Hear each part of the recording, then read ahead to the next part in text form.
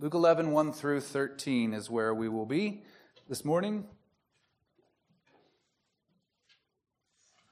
I'll read the passage in its entirety, and then we will pray. Now Jesus was praying in a certain place, and when he finished, one of his disciples said to him, "Lord, teach us to pray, as John taught his disciples." And he said to them, "When you pray, say, 'Father, hallowed be your name. Your kingdom come. Give us each day our daily bread, and forgive us our sins, for we ourselves forgive everyone who is indebted to us. And lead us not into temptation.'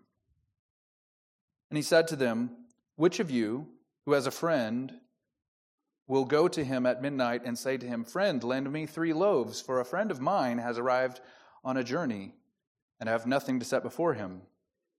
And will he answer him from within, "Do not bother me, for the door is now shut, and my children are with me in bed. I cannot get up and give you anything"? I tell you, though he will not get up and give him anything because he is his friend, yet because of his impudence, he will rise and give him whatever he needs. And I tell you, ask, and it will be given to you. Seek, and you will find. Knock, and it will be opened to you. For everyone who asks receives, and the one who seeks finds. And to the one who knocks it will be opened. What father among you, if his son asks for a fish, will instead of a fish give him a serpent? Or if he asks for an egg, will give him a scorpion? If you then, who are evil, know how to give good gifts to your children, how much more will the Heavenly Father give the Holy Spirit to those who ask him?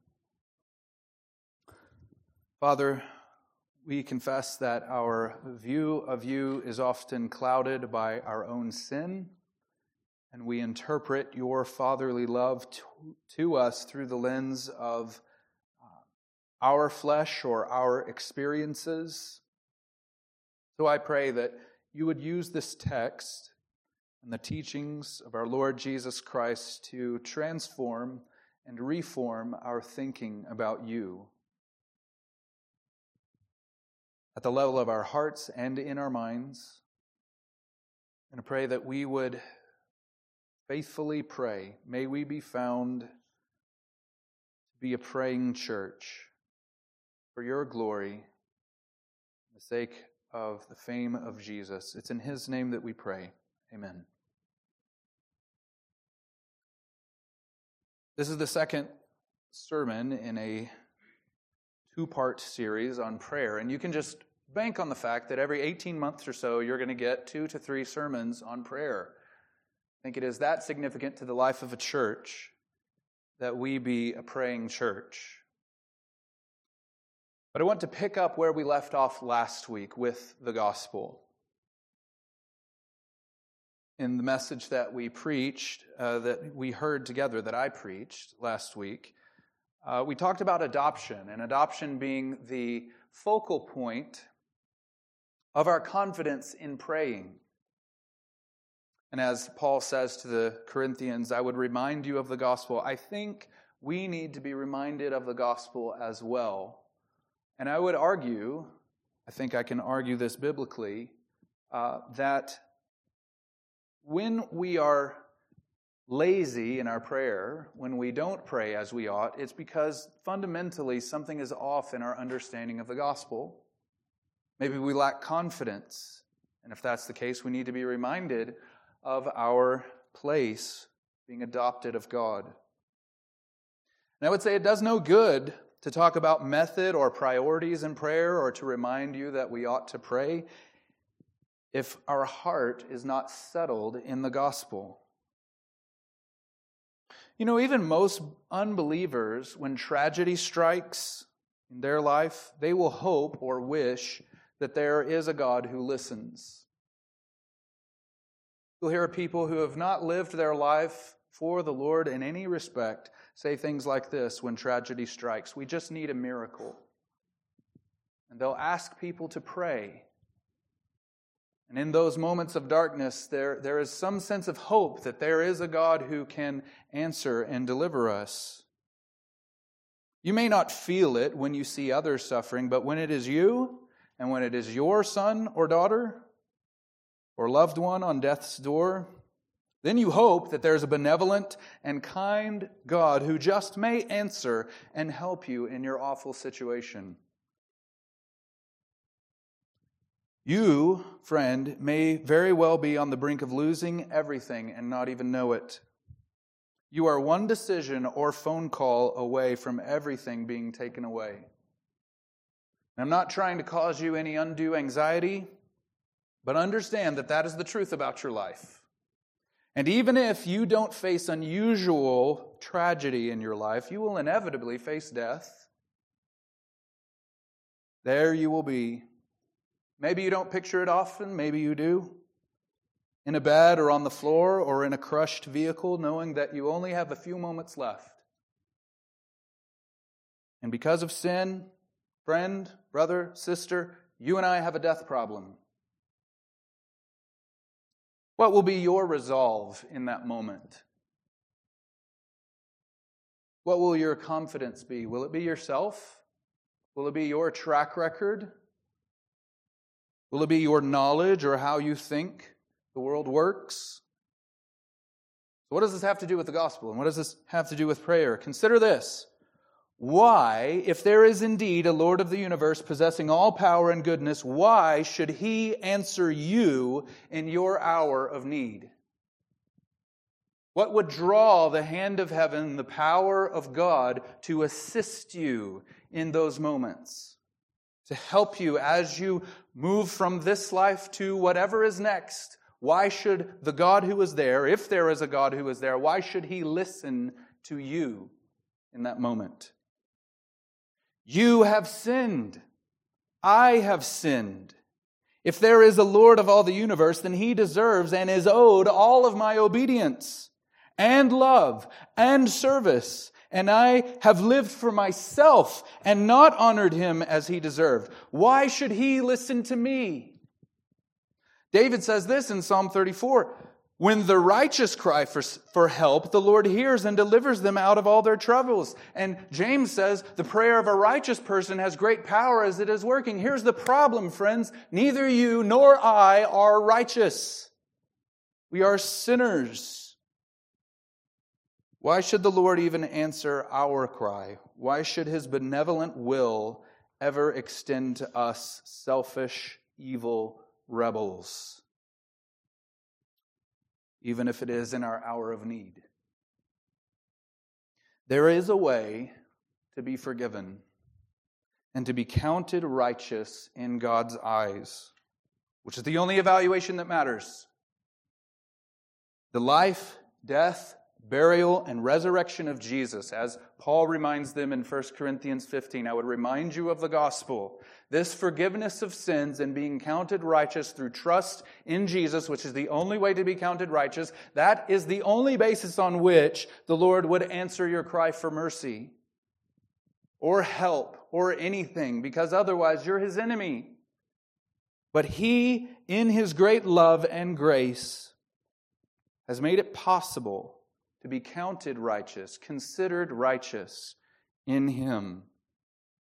Not because you're a good person, not because you're a good employee, not because you're a good American citizen, not because you're a good son or daughter or husband or wife, not even because you're a good church member, but because you trust in Jesus through faith alone. It is God who makes us righteous through trusting in Christ's death. So in those moments, whatever it is, whenever it comes, how do you plead? What is your confession? Why should the God of the universe answer your cry for mercy? I have no other argument. I need no other plea. It is enough that Jesus died and that He died for me. No prayer or piety will do you any good on the day of trouble unless you are found to be righteous. And only trusting in Christ fully can make you so. And if that is your confession, then brothers and sisters, your prayers are answered on the basis of Christ's righteousness not yours. So your boldness in prayer should be based on the fact that Jesus deserves answers from God. And if you're in Him, that is the quality of your own prayers as well. That is the basis of our confidence to approach God's throne. We must be rooted in the gospel in order to have any desire to pray at all. So now we come to our text. Now Jesus was praying in a certain place, and when he finished, one of his disciples said to him, "Lord, teach us to pray, as John taught his disciples." I want you to consider first the ministry of John. Part of the evidence of authentic ministry here, I think it's pretty clear, is that it teaches people to pray and leads them to desire to pray more. This is part of the preparatory work of John the Baptist, that he primed the pump, as it were, for the ministry of Jesus. And the disciples see in John's ministry and the way that he teaches his disciples, and they want more of the same from Jesus. That is the quality of authentic ministry. If there is a ministry or an outlet or a church or any type of nonprofit organization that doesn't have in some way a focus of leading us to pray more and leading us to acknowledge our dependency on God, lead us more to petition Him for His answers, for His mercy, for His saving work, then it's not really legitimate ministry.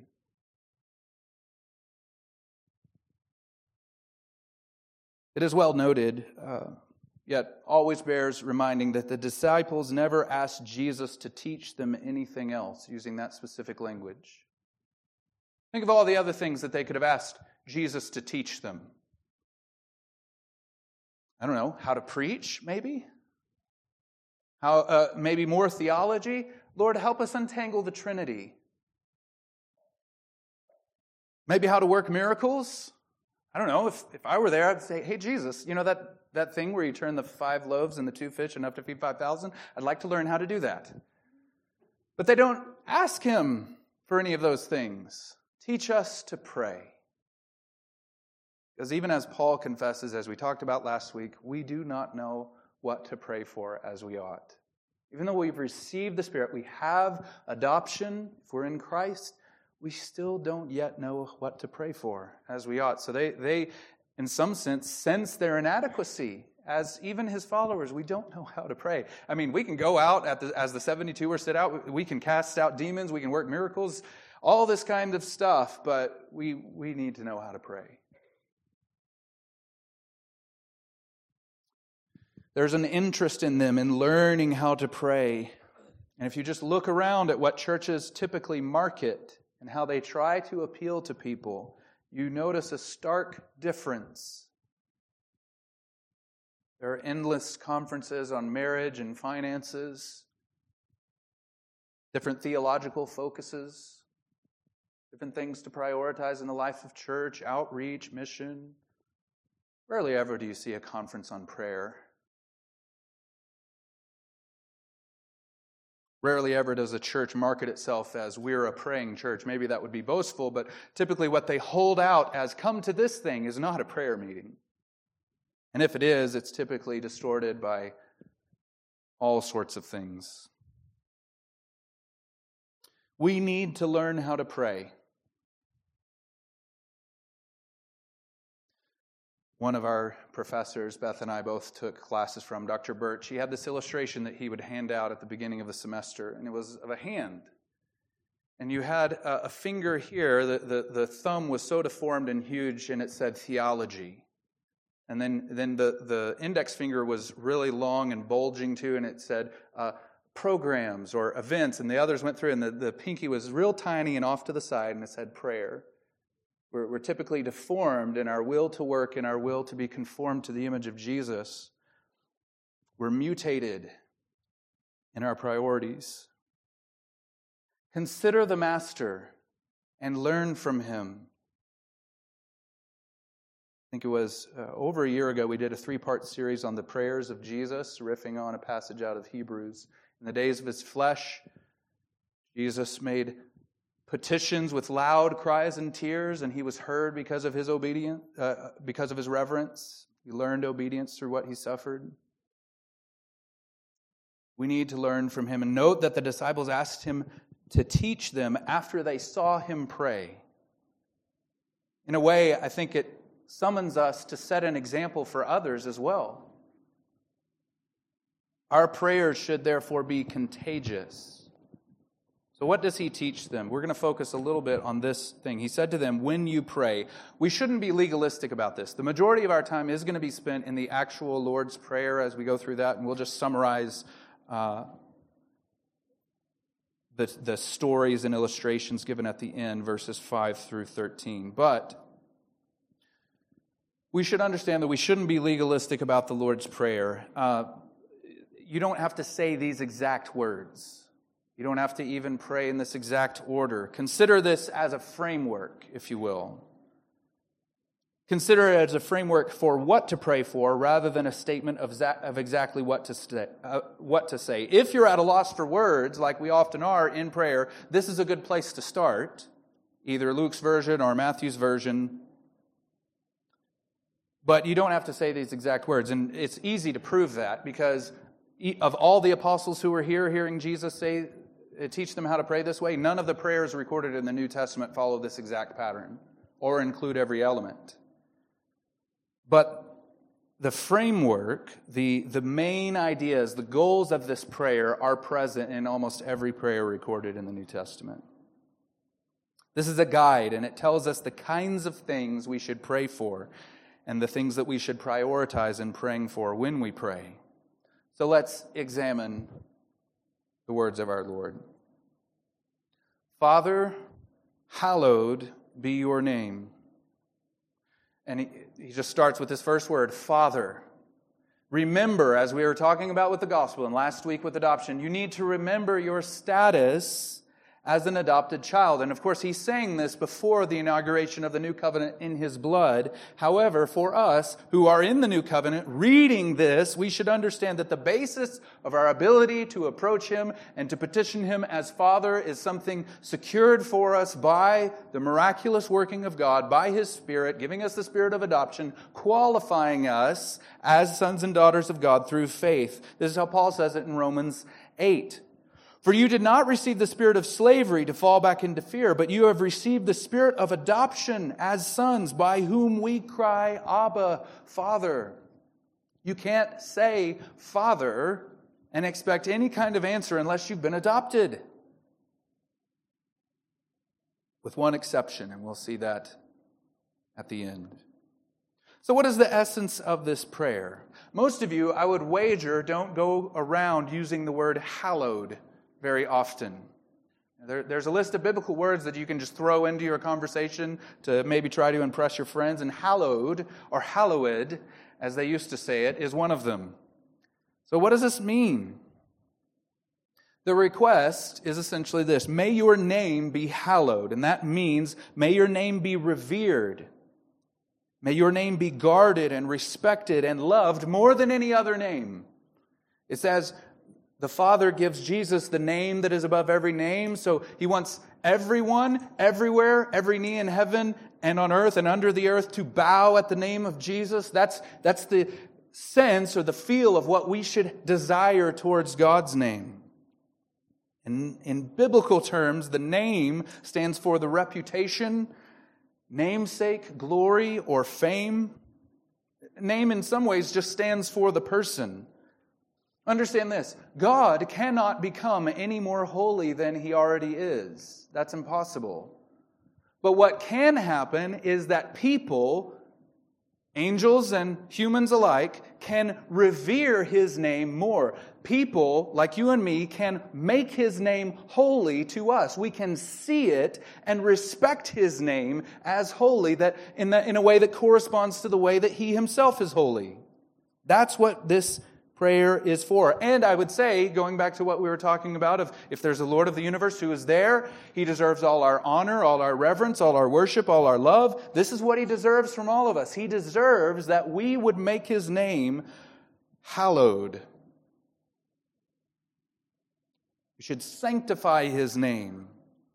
Understand this: you can't give anything to him.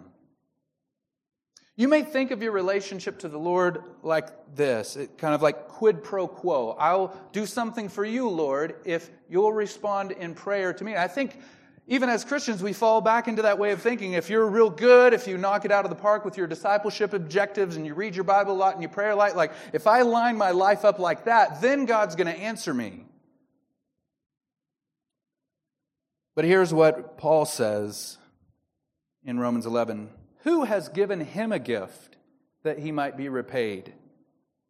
For from him and through him and to him are all things. To him be glory forever. Amen.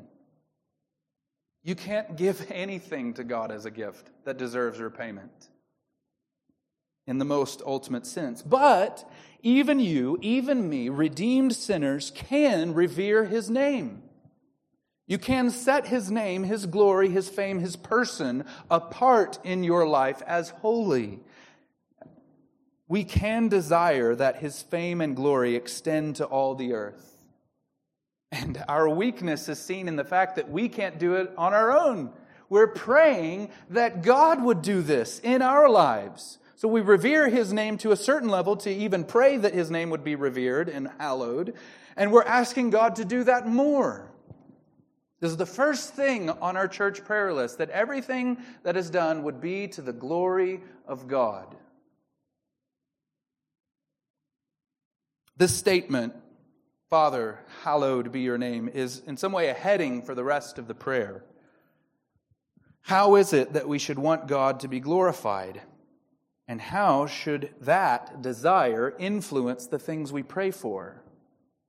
There are several bad examples that we could give to talk about ways that we might want God to be glorified that he's not necessarily glorified in. There are whole segments of church in the U.S. that are built on premises that say, well, God is glorified when his people are healthy and wealthy and happy.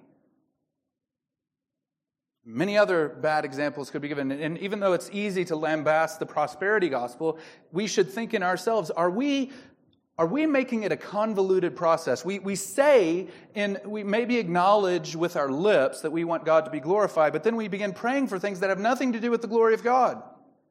Or our thinking and asking them has nothing to do with the glory of God. It might not be a Ferrari, but it could be anything else.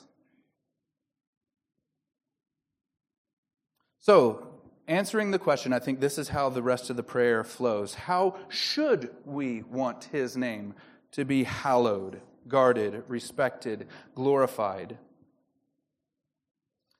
He says, your kingdom come. Father, hallowed be your name, your kingdom come. I think they essentially mean the same thing, but this is the first and foremost way that we should want God's name to be hallowed, for God to receive glory. And I think we, for the most part, intuitively understand what this means, at least in part. We don't have time to drill down at length on the kingdom of God in full. There are many, many things that I want right now to say about the kingdom of God. But here's what this means. May your rule and authority and reign be fully established. May your purposes come to fruition. May the final end for which you created the world be seen and known and enjoyed. This is how Peter tells the people to pray in Acts chapter 3, verse 20. That times of refreshing may come from the presence of the Lord, and that he may send the Christ, appointed for you, Jesus. This may seem simple enough to pray for God's kingdom to come. But remember, Jesus is teaching. He's teaching the disciples to pray actively for this. So what is he teaching? I think what he's doing is giving us a reminder, because most of our prayers can have as its end our kingdoms.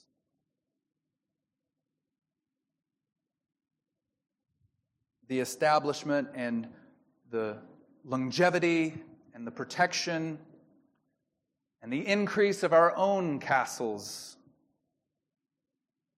Further, I think it's possible to even ask for the right things but not be asking for the Lord's kingdom, but for ours. This is how James says it. You have not because you ask not. You ask and do not receive because you ask wrongly. He's not saying you ask for the wrong things. He's saying you may be asking for the right things, genuine things, but you ask wrongly to spend it on your passions. So the thing that you're asking for may be something that the Lord could use for His kingdom, but you're thinking in your mind, it'll be for me. This is why, in God's grace, He does not answer so many of our prayers, even if they are legitimate requests. Do you understand that? There's no other way to read that text in James, I don't think, that you have not because you ask not, and you ask and do not receive. Why? Not because you're asking for sinful things, because you ask to spend it on your passions. Even things that are legitimate requests, God will, in His mercy, refuse to answer because your mindset and your heart is set on them as idolatry. And He's not going to help you be a better idolater. Sadly, I think we, the general we, would be happy if we just lived a good life in good health with relatives who loved us, who were also in good health, with respectable kids who had a good education in a place that was relatively peaceful. The problem is, while each of those things are good in and of themselves, those constitute social conservatism and the American dream, and not the kingdom of God. You know why you should shift your desires and pray and be more concerned about the coming of the kingdom of God instead of your own kingdom?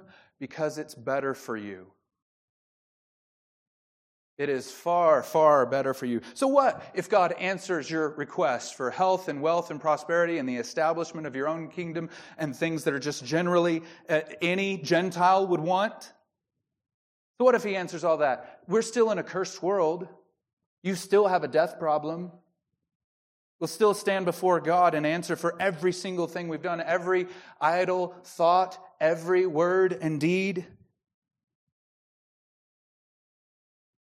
We still live in a world that is under the power of the enemy, cursed and doomed to be burned with the fire of God's wrath at the end of the age. That's the reality we live in. So what are you praying for? What's the best thing to pray for? What are the best things to pray for in a world like that? Yes, it would be nice to be healthy and have a nice house and to live in a land that is peaceful and have all the leaders that we would want perfectly, but it would be better for the kingdom of God to come and to be established. That's what this world needs. That He may send the Christ, Jesus, appointed for you. Verse 3. Give us each day our daily bread. If you have the ESV, it says in a footnote, or our bread for tomorrow. So nonetheless, even in view of the priority that we should have for the kingdom of God, and needing it to come and desiring it to come and His name to be hallowed, yet even under that heading, we still have needs. And there are a few challenges with this request in being honest as the people of God and actually praying these types of prayer. I think on the one hand, we may make it too broad, where we feel like we have to be burdened and pray for every single little thing. Or, I think more dangerously, we pray for things that are not really daily bread. Things that you don't really need. Things that might be nice, but not daily bread. We can be like the Israelites in the wilderness, and God is sending them their daily bread, manna from heaven, literally. And they're just upset, and they want meat. They want melons and cucumbers. It's hilarious. We make fun of them sometimes because of their unbelief, but our prayers sound a lot like give us quail and melons and cucumbers instead of give us today our daily bread. As Paul says, if we have food and clothing, with these we will be content. Is that you? Or we don't even pray that way at all. We're just anxious about them, right? We haven't even made the transition where we're not being anxious and praying for everything that is a desire of our hearts or bringing them to the Lord in prayer to cast off our anxieties. We're just anxious about them. We think that intuitively God should know the anxieties of my heart and He knows what I need and He should give them to me. We're not humbling ourselves to pray for our daily bread.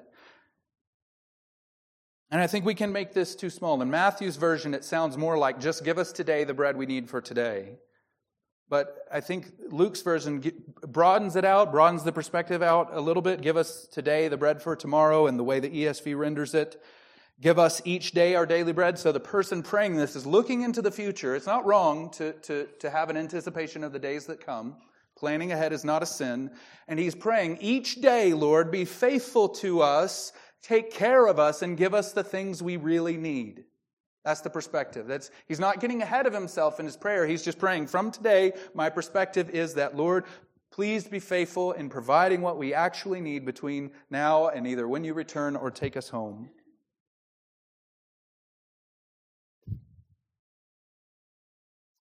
Thirdly, I think we just forget to ask with a small, simple prayer like this.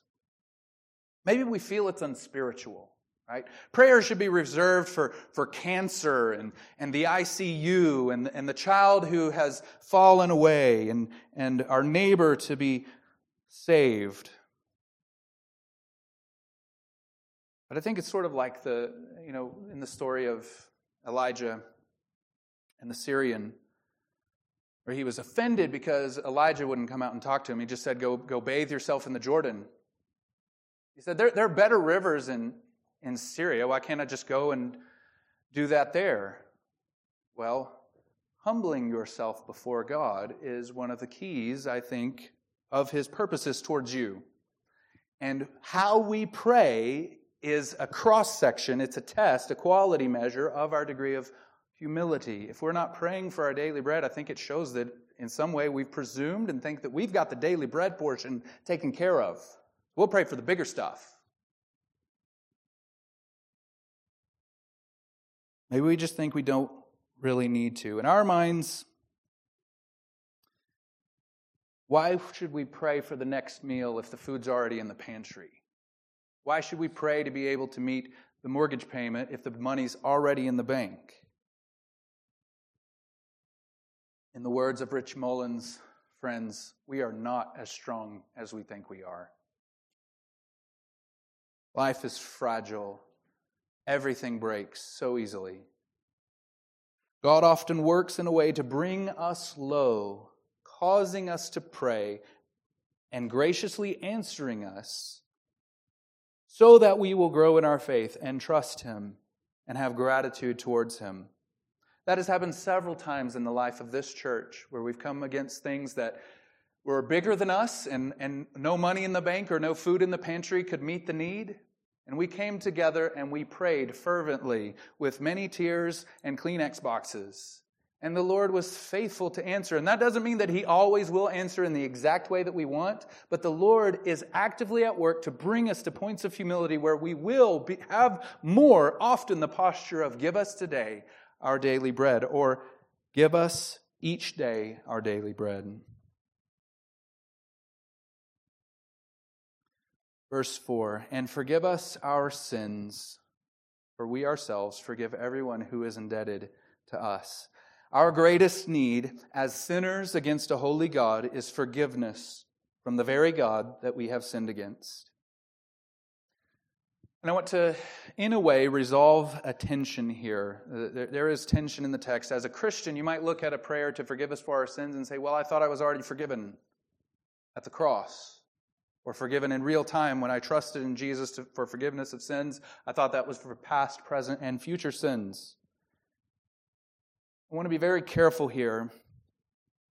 But there is no forgiveness where there is no repentance and asking for forgiveness. If your attitude is proud and not thinking that you need God's forgiveness, not having the posture of the tax collector, Lord, have mercy on me, a sinner, then there is no real forgiveness. Not like you've got to keep yourself saved. It's that a genuinely saved person has that posture of, Lord, forgive me for these sins. As they come up, if we confess our sins, He is faithful and just to forgive us our sins and to cleanse us from all unrighteousness. Someone who believes that they are a Christian, who is not praying in earnest to the Lord for forgiveness for sins, but rather presuming on the grace of God in Christ on the cross is likely not born again. As you become more mature in the faith, you will see just how much forgiveness you really need in real time. Your sin will become bigger and bigger to you, and maybe the sins of others and the problems in the world will become smaller and smaller in your perspective. Your greatest need is forgiveness from the very God you have sinned against. And it's interesting that this prayer is the only one given here that is phrased in the conditional. It's given with a ground. He uses the word for. It's very important when you read your Bible to pay attention when that word for is used. Especially in the New Testament, it is grounding what is said prior. And I think if you or I were writing this prayer, I think we would write it something like this: Forgive us our sins, for we plead your mercy. Or, forgive us our sins, for we are but dust. Forgive us our sins, for you are gracious and forgiving. That would be appealing to something in God as the basis for His forgiveness towards us. But that's not what we find in this prayer. It's counterintuitive in that way. The ground of the appeal for request for forgiveness is something in us. This is hard to get around because it's enforced by parables from Jesus and other places. And I think the hard truth is this: if you will not forgive others, neither will God forgive you. Matthew 18:32-35. Then his master summoned him and said to him, You wicked servant, I forgave you all that debt because you pleaded with me. And should you not have had mercy on your fellow servant as I had mercy on you? And in anger his master delivered him to the jailers until he should pay all his debt. So also my heavenly Father will do to every one of you if you do not forgive your brother from your heart. There are some who try to explain this away and say, well, you're eternally forgiven, but there's a relational reconciliation part of this. I don't buy that. You can't convince me that this is not a Judgment Day context. And I think the deeper truth is this: the grace of God in Christ being applied to your heart and understanding and knowing how much you've been forgiven will result in you being a forgiving person. It won't be easy. But your desire towards God is, give me the strength, increase my faith that I may be forgiving towards my brothers and sisters, because we know how much we've been forgiven. Think of it this way. The persistent sin of unforgiveness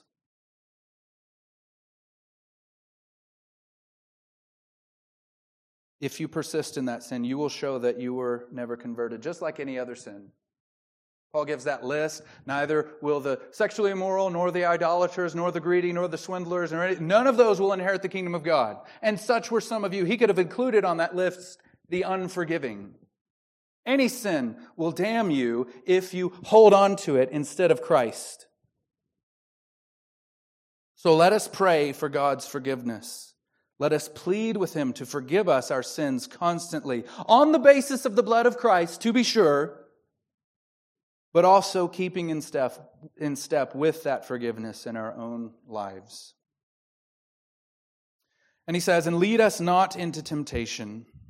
I'll take this as an opportunity to reflect and express thankfulness to the Lord that the gospel in full submission to God's word was won back from the darkness of the Roman Catholic Church in the 16th century, and we've been living in that light ever since. And a recent example of that darkness, of that shroud that still persists, is when the Pope decided that this wording of this prayer was unacceptable. This is from 2019 from The Guardian. Pope Francis has risked the wrath of traditionalists by approving a change to the wording of the Lord's Prayer. Instead of saying, lead us not into temptation, it will now say, do not let us fall into temptation. The new wording was approved by the General Assembly of the Episcopal Conference of Italy, over which the Pope presides. So you can just change what the Word of God says if you don't like it. And the reason that they felt the need to change it is because the words in Greek are really straightforward. There's no wiggling out of what you think it means. It means, Lord, do not lead or bring us into any temptation. Or to paraphrase, Lord, do not bring us into a situation or a mindset where we are tempted to sin. Is that not difficult? What do we pray instead, usually? I mean, before we lambast the Pope, let's consider, do we ever pray something like this? Lead us not into temptation? I think we pray other things. Make us strong to endure the temptation. Change our desires. Give us a way out. All very biblical. Give us wisdom to avoid it. Change our desires so that we're not tempted at all. Those are all good. But what about cutting it off at the root and saying, Lord, lead us not into temptation? The Lord does not tempt us himself. But if we walk in pride, then you can have confidence that the Lord will remind us just how much we need his help to live a life pleasing to him. You can be confident in this prayer. Lord, lead us not into temptation.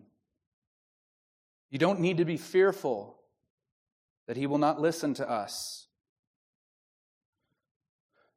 A few things to help make this clear. God is sovereign. He does not tempt anyone. When we are tempted, we are led away by our own desires, but God is sovereign. And he can providentially ordain your steps and hand you over to the dictates of your own pride and flesh, and allow the enemy to sift you like wheat. Or you can humbly acknowledge your absolute dependence on him and ask him to act on your behalf and lead you not into temptation. Brothers and sisters, these are the things we need to be praying for. If we understood the priority of sin, I've used this illustration before, maybe not in this setting. You remember the disciples caught in the storm and Jesus is asleep on the cushion in the back of the boat? And they're freaking out. Jesus is asleep. They're overestimating the danger of a storm. And they could have all died. They're overestimating the danger of the storm and underestimating Jesus' power and his love for them. Do you not care for us? And then fast forward maybe a year or so. And they're all in the garden. There's no storm. Jesus tells them, pray that you may not enter temptation. And they are the ones who fall asleep because they underestimated the danger of temptation and sin. And he's there praying his life out, quite literally, for his sake and the sake of all of us. And now we're given two pictures, really three, depending on how you count. Two images are given to us by Jesus to fill out our imagination and expectations in prayer. He also presses against, I think, small thinking when it comes to prayer. Let's look at them again. There's the impudence of prayer in verses 5 through 8. And he said to them, which of you who has a friend will go to him at midnight and say to him, friend, lend me 3 loaves, for a friend of mine has arrived on a journey, and I have nothing to set before him. And he will answer from within, do not bother me, for the door is now shut, and my children are with me in bed. I cannot get up and give you anything. I tell you, though he will not get up and give him anything because he is his friend, yet because of his impudence, or some translations may render it persistence, bold, maybe even rude persistence, he will get up and he will rise and give him whatever he needs. So how are we to take this? Why is Jesus giving us this story? I think he unfolds the meaning of it later, but I don't think the next verses contain everything that we're supposed to take from this. It's interesting, every time Jesus teaches about prayer, he teaches by contrast. We looked at the parable of the persistent widow last week. You have an unjust judge, and she keeps coming and asking for justice against her adversary. And finally, because she doesn't give up asking, he doesn't care about justice and doesn't fear God or man, and he finally answers because she hasn't given up. There's this impudence, this persistence, this something that for a human to receive this type of persistence would be seen as being rude. And so I come to this question, and we spent the majority of our time on the Lord's Prayer, so we're kind of summarizing these stories, these images. Is it possible to have impudence in prayer? Is it possible to be rudely persistent in prayer? Maybe, but only if you're asking for illegitimate things. If you're asking for things that are legitimate, there is no possibility that your requests ever border on rude persistence or impudence. Not if you're praying for good things, things that are needed, things we are commanded to pray for. If you just prayed, if your prayer life were nothing but the things that we are commanded either by example or explicit imperative to pray for in the New Testament, it would sound like impudence, like presumption. Some of the things we're commanded to pray for or give an example of praying for are just otherworldly. I'll give you an example. This is more an interpretation of his own prayer, Ephesians 3:20 through 21. Now to him who is able to do far more abundantly than all that we ask or think, according to the power at work within us, to him be glory in the church and in Christ Jesus throughout all generations, forever and ever. Amen. Able to do far more abundantly than all that we ask or think. I think we just hedge our bets in the way that we pray. We think, well, God won't answer the big prayers, so we'll dial it down a little bit and pray for the things that maybe He'll be more likely to answer. I think that is rude towards a God who is able to do far more abundantly than all that we ask or think. Do you believe that you've been given access through adoption to such a God?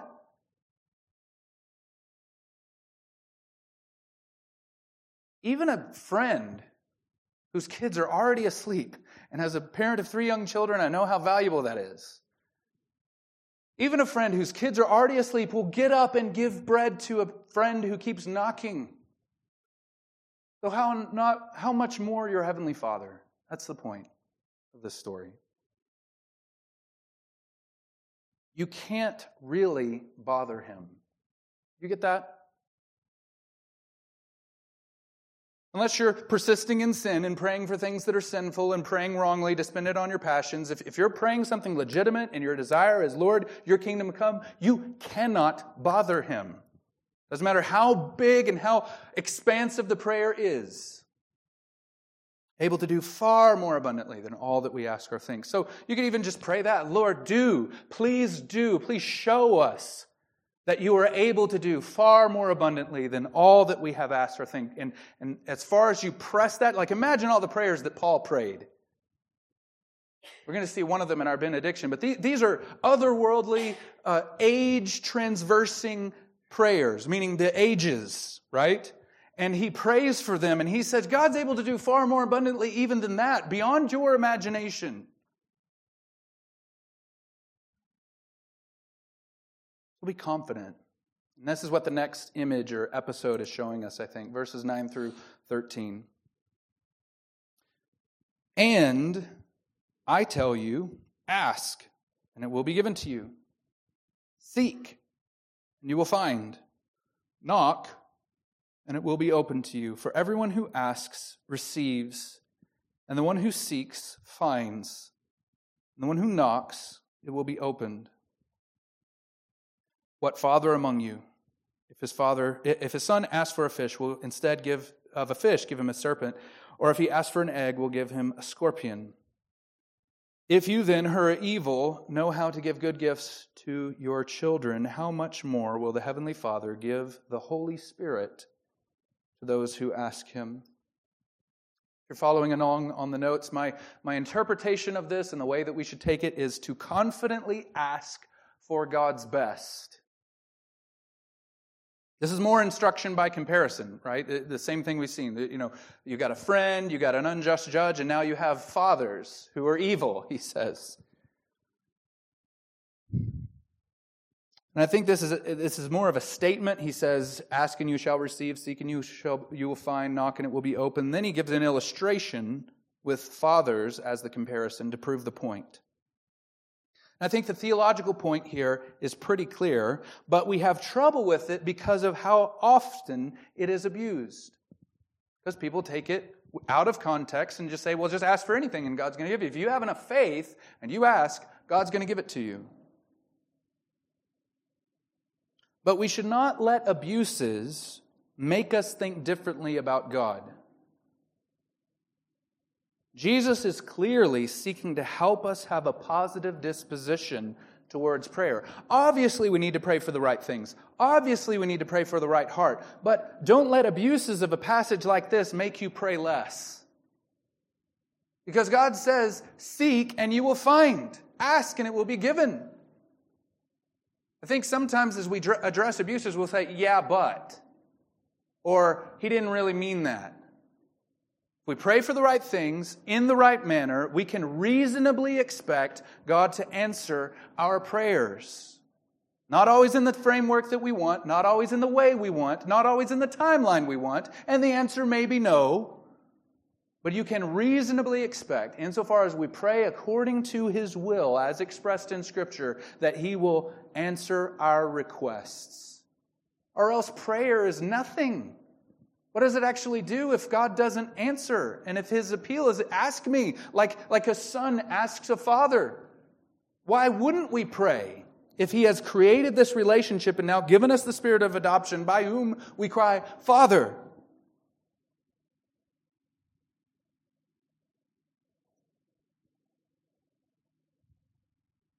If I may put it so basically, I think the point is this. Ask, and ask rightly, and the Lord will answer. Again, it may not look like you want it to look in the exact manner of unfolding and manner of answering that you want. But the Lord is faithful. And the point of the illustration of this is this. Who's a better father? You, who are evil, or your heavenly Father? If you know how to give your kid a piece of food, something to eat, nourishment, and you know not to give him a snake or a scorpion when he asks for that, how much more does your Father know how to give you His best? And that is where this story leads, because notice what he says in verse 13 at the end. How much more will the Heavenly Father give the Holy Spirit to those who ask Him? This is so amazing. There is nothing better that the Father can give you than His Holy Spirit. Jesus Himself even says, it is better for you that I go away so that the Helper will come. We need to talk about this because He says, the Heavenly Father. He doesn't say your Heavenly Father. And He just says to those who ask Him, not for the believers or followers of me to ask Him. Anyone. Understand, even if you haven't already been put in a situation where you're adopted of God, you can pray to Him as your Heavenly Father. If you ask the Father for the Holy Spirit, for the gift of conversion, for the gift of faith, and to receive His life-giving Spirit into your heart, the very best thing that He can give you, the answer is yes. And for us who are believers, we may think that, well, this prayer isn't very impressive because I've already received the Holy Spirit.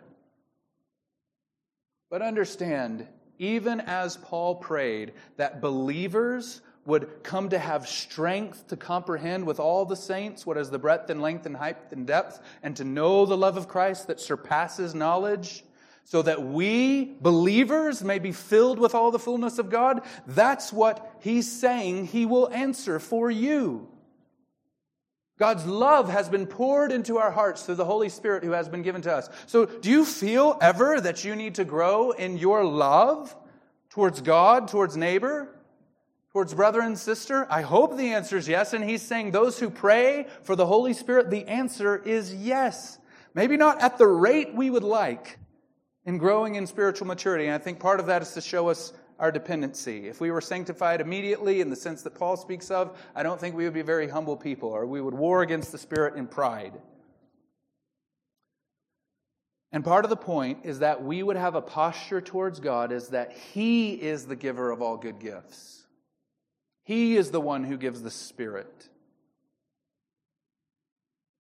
And as we ask patiently and fervently for God's very best, He will be faithful to give it. As a church, we seek to try to prioritize prayer in our Sunday night prayer meetings. We start around 4:30. We probably get to praying around 5. Sometimes we switch it around and pray after eating. But as a pastor that I listened to recently said, brothers, if we're not praying, what are we doing? We try to pray in our discipleship groups of 4, 3, 2, 5 men or women. We pray for each other specifically. In our growth groups, we prioritize prayer. Hopefully you're praying in your families, praying with your children before they go to sleep, praying over meals, praying with your spouse. Hopefully I haven't told you anything this morning that you didn't already know about prayer. Hopefully this is stirring you up by way of reminder. Brothers and sisters, we ought always to pray and not lose heart. Father, thank you for your grace towards us, that you have qualified us to ask anything in the name of your Son, even for your Holy Spirit to be given, your very best, and you have committed yourself to answer. Help us stand in awe of your grace, that even a ruined rebel who is still a sinner this day can pray for the Lord to give your Holy Spirit, and the answer will be yes. Strengthen us this day in our resolve. Strengthen us this day in our boldness. Help us not be rude towards your grace and diminishing the significance of prayer and diminishing the things that we pray for because we doubt. Help us be reminded always, especially the men and fathers in this room, that you are a better Father than we are.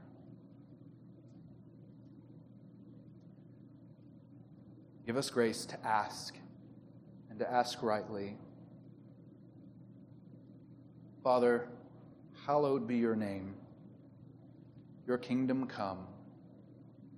Give us this day our bread each day, and forgive us our sins, for we also forgive everyone who is indebted to us. And lead us not into temptation. In Jesus' name, amen.